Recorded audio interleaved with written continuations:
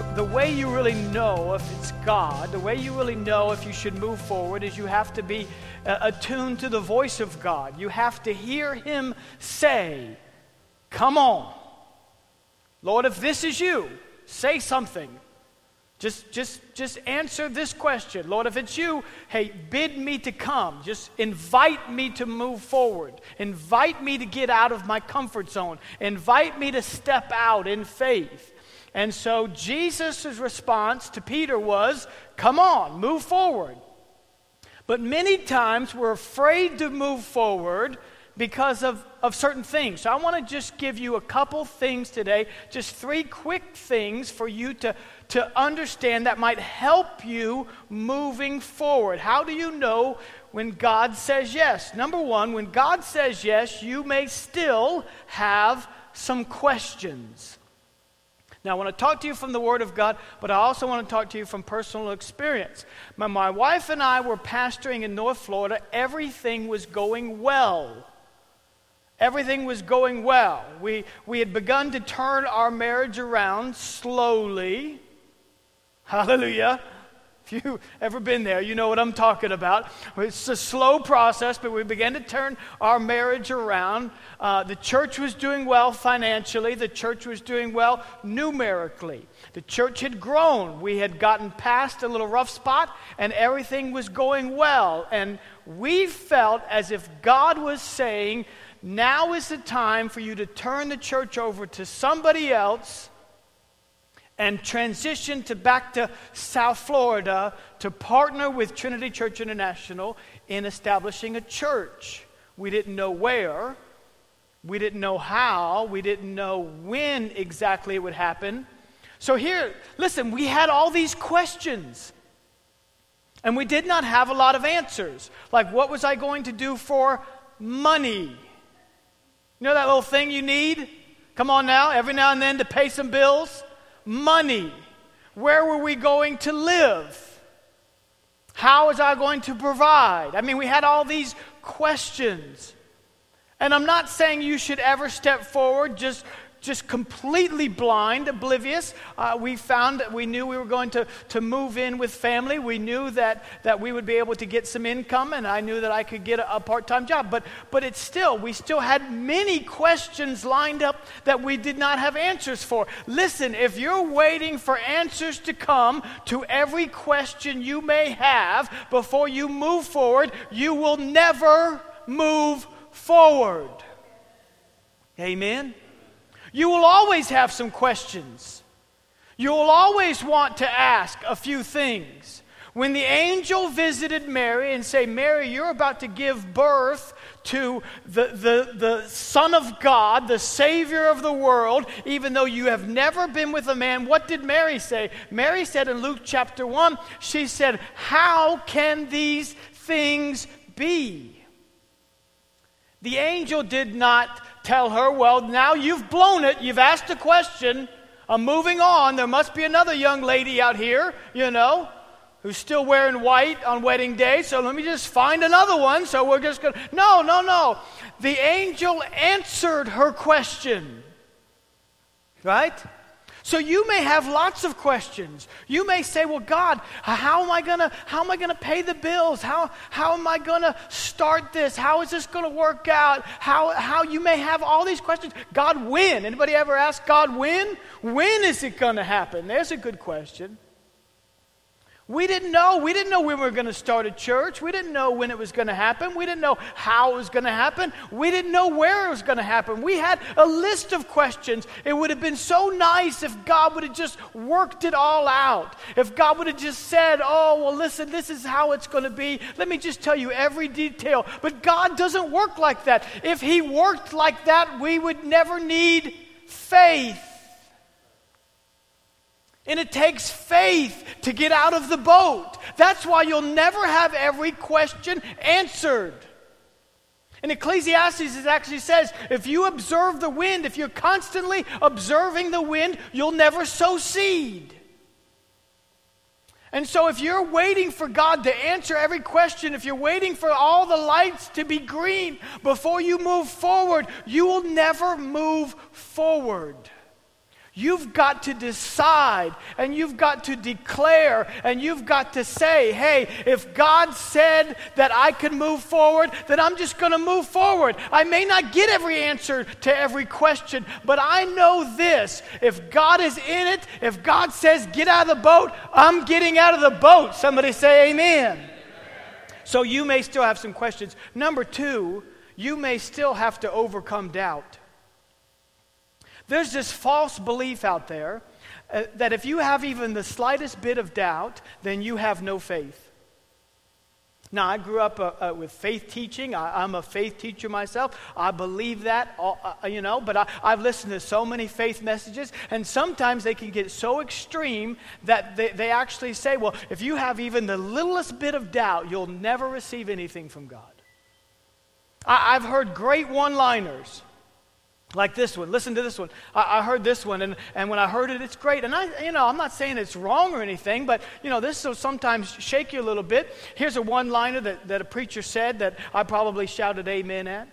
He said, hey, doubt knocked at the door, faith answered, and nobody was there. Right? You ever hear that one? Doubt knocked on the door, faith answered, and nobody was there. And I went, woo! But then I lived my life. And guess what? Sometimes doubt knocked on my door. And I let him come right in. I opened the door and said, come on in. Let's converse. Let's talk. I served him coffee and dessert. I mean, we had a chat, me and doubt. Has anybody ever been there? Has anybody entertained some doubt ever? It doesn't mean that you have no faith. Listen to me. Let me teach you from the scriptures. The Bible actually says that Jesus told his disciples in Mark chapter 9, the reason why they could not cast a demon out of a young boy, why? Was because of their unbelief. But didn't they cast the demons out of other people? Huh? I mean, didn't they follow Jesus? Didn't they lay hands on the sick and see some healed? Don't tell me they didn't have any faith. Yes, they had faith. They just ran into a particular situation where they needed to overcome a certain level of doubt. And so it is possible, listen to me, it is possible for faith and doubt to coexist. It is possible. In fact, in that same chapter, in that same incident in Mark chapter 9, the Father said to Jesus, Jesus, if you could do anything, would you heal my son? And Jesus says, listen, if you believe, all things are possible to him who believes. And he answered Jesus and he said this in Mark chapter 9, Lord, I believe, what did he say? Help my unbelief. Has anybody ever been there?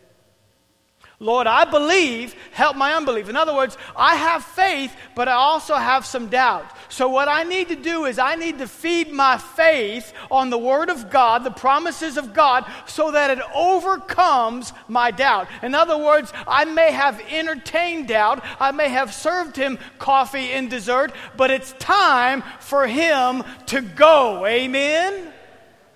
So don't think that just because you entertain one thought or have a little bit of doubt or you notice that doubt comes, don't think that well, I don't know now, I've doubted, I have some doubts, I have some questions. That must mean that I can't receive, I can't move forward. You may still have to overcome some doubt. And then number 3 is this. When God says yes, it doesn't matter who or what says no. When my wife and I were planning to adopt, we went to court. I think we counted about 8 times we had to go to court. But we went to court and we stood before one judge down in Fort Lauderdale who actually said to us, it's not going to happen. She said to us, it most likely, probably, it's not going to work out for you. And when we left that courtroom, we felt as if we had been kicked in the gut. We felt deflated. We absolutely felt a sense of loss and disappointment just began to overwhelm us. I was a preacher, faith preacher, believed God. I knew the scriptures. I understood the word of God. But at that moment, we felt completely disappointed. Even as I spoke of this morning, we were dealing with disappointment. We just thought, wow, this judge, she must know. And I'm going over this in my mind. You know how sometimes, I'm just going over, well, she must know how the system works. I mean, I don't know. It just doesn't look like it's going to work out. And I mean, it just seemed like it was completely contrary. And it was, listen now, here's why. Because it was totally in the state's hands. We didn't have any control over it whatsoever. Has anybody just felt helpless? Has anybody just felt like decisions were being made that were completely out of your control, and it didn't matter if you had $1 million in the bank, it wasn't going to make any difference whatsoever because money was nothing. You couldn't buy it, you couldn't force it, you couldn't plead, you couldn't beg. There's nothing you could do because somebody or something said no. And so we were just dealing with that. We didn't know what to do. In Numbers chapter 13, let me just read you this verse. We won't turn to it for time, but Numbers chapter 13, verse number 1. God spoke to Moses, and it said, and the Lord spoke to Moses, saying, send men to spy out the land of Canaan, which I am given to the children of Israel. From each tribe of their fathers you shall send a man, everyone a leader among them. This was God saying to Moses, I want you to select a man from every tribe. I want them to go out and spy the land that I am promising to give you. I want you to have them come back and just give a report. Just give a report. 12 men came back to give a report. And here's the report that they gave. In fact, I want to list these guys. I want to list the men. I'm going to list. This is how it went. I don't know if they were supposed to vote, but a vote took place. And here's how the vote went. They had 12 men, so they needed 7 men to come back with a good report. Right? Isn't that how votes work? How do votes work? Majority win. Well, we think that's how votes work. Anyway, so moving right along. So they needed 7 as a majority. Here, let me list the names of the men and how they voted. All 12 of them, one from each tribe. Shammua voted. He voted. This is how he voted.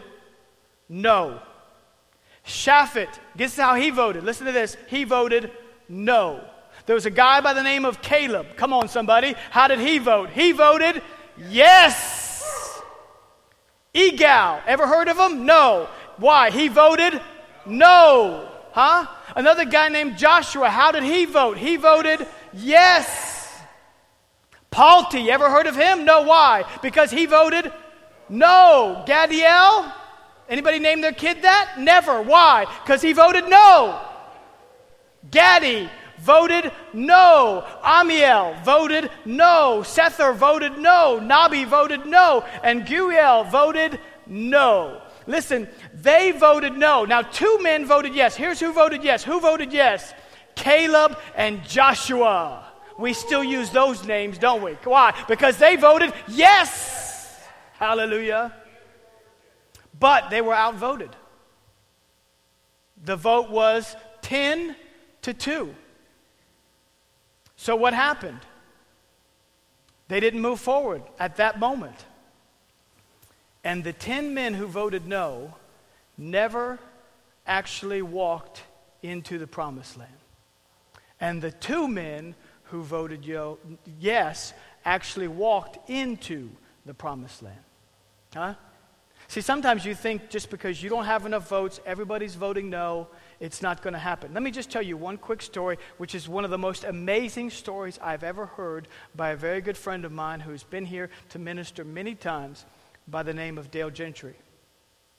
Brother Dale is a prophet to the nations, prophet to our church. He's prophesied over my wife and I. He's prophesied over the church many times. And he tells the story of his father, who was a minister, who was itinerating in churches in Oklahoma. He was in between churches, and he saw this advertisement heard about it, that a small church in Stecker, Oklahoma, needed a pastor.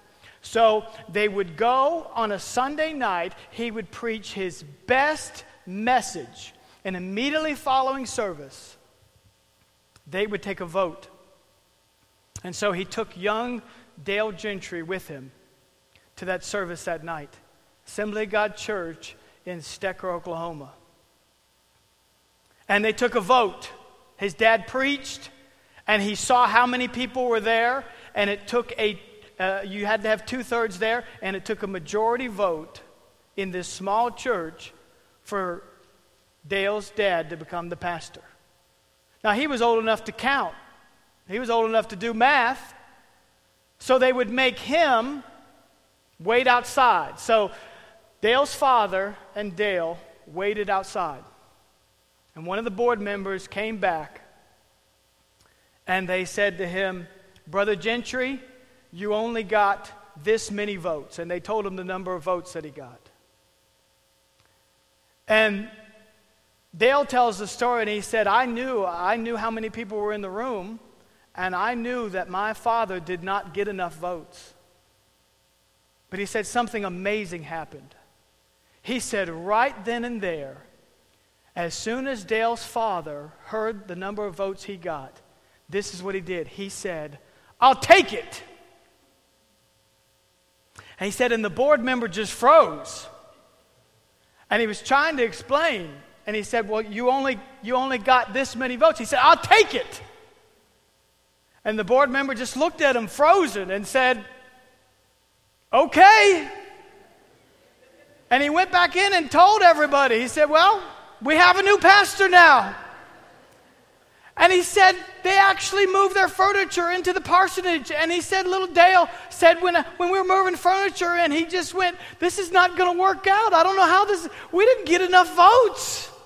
He said, "But we moved our furniture into the parsonage." He said, "My dad became the pastor of that church and pastored that church for years, even though he didn't get enough votes." Why? Because he said, "I'll take it." Hallelujah. See, sometimes you just have to declare, "I'm going to take it. I'm going to move forward. Even though I may not have enough votes, even though everything or everybody is saying no, even though everything is contrary, all signs say don't move forward, but when God says move forward, you move forward." Hallelujah. So you just have to believe. You have to declare. Aren't you glad Peter didn't take a vote? Because if he did, this is how his vote would have went down. Listen, this is how his vote would have went down. Let me just tell you the vote. This is what I think. This is how I think the vote would have went down. Andrew, he would have voted no. No way. John, he would have voted no, but in a very loving way, very compassionate way. He would have voted no. James, no. Matthew, no. Philip, no. Thomas, we know how he would have voted. There's no way Thomas would have voted yes. Surely he would have voted no. The other Simon, no. Thaddeus, no. Judas would have voted yes if you'd have just worked out a financial deal with him. But since he didn't, he would have voted no. Bartholomew, no. James, no. And I'm not even sure Peter would have voted yes. He probably would have voted indifferent. But listen to me. There was one person already out on that water that voted yes. Jesus voted yes. And when Jesus votes yes, it doesn't matter who or what votes no. Amen? Listen, if God says you can do it, you can do it. If God says you can have it, you can have it. Amen? If God says it is yours, you just need to reach up to heaven and say, "Oh, I will take it. Healing, I'll take it. Freedom, I'll take it. Deliverance, I'll take it." Amen? Peace, joy, I will take it. Amen? I want you to bow your heads and close your eyes for just a minute. See, when God says yes, it doesn't matter who or what says no. You have to believe. Amen? You have to declare. You say, well, Pastor, I have some questions. Don't we all? I still have some questions. I question lots of things. There's things I look at in the scriptures, stories that I have been told, things that I have read, accounts of things in the past, in the Old Testament. I still question, how did that work out? I have so many questions about Noah's Ark. What about that third monkey? What happened to him? Come on now. I question so much. But just because I have a few questions doesn't mean that I don't believe. No, I believe. I believe there really was a boat.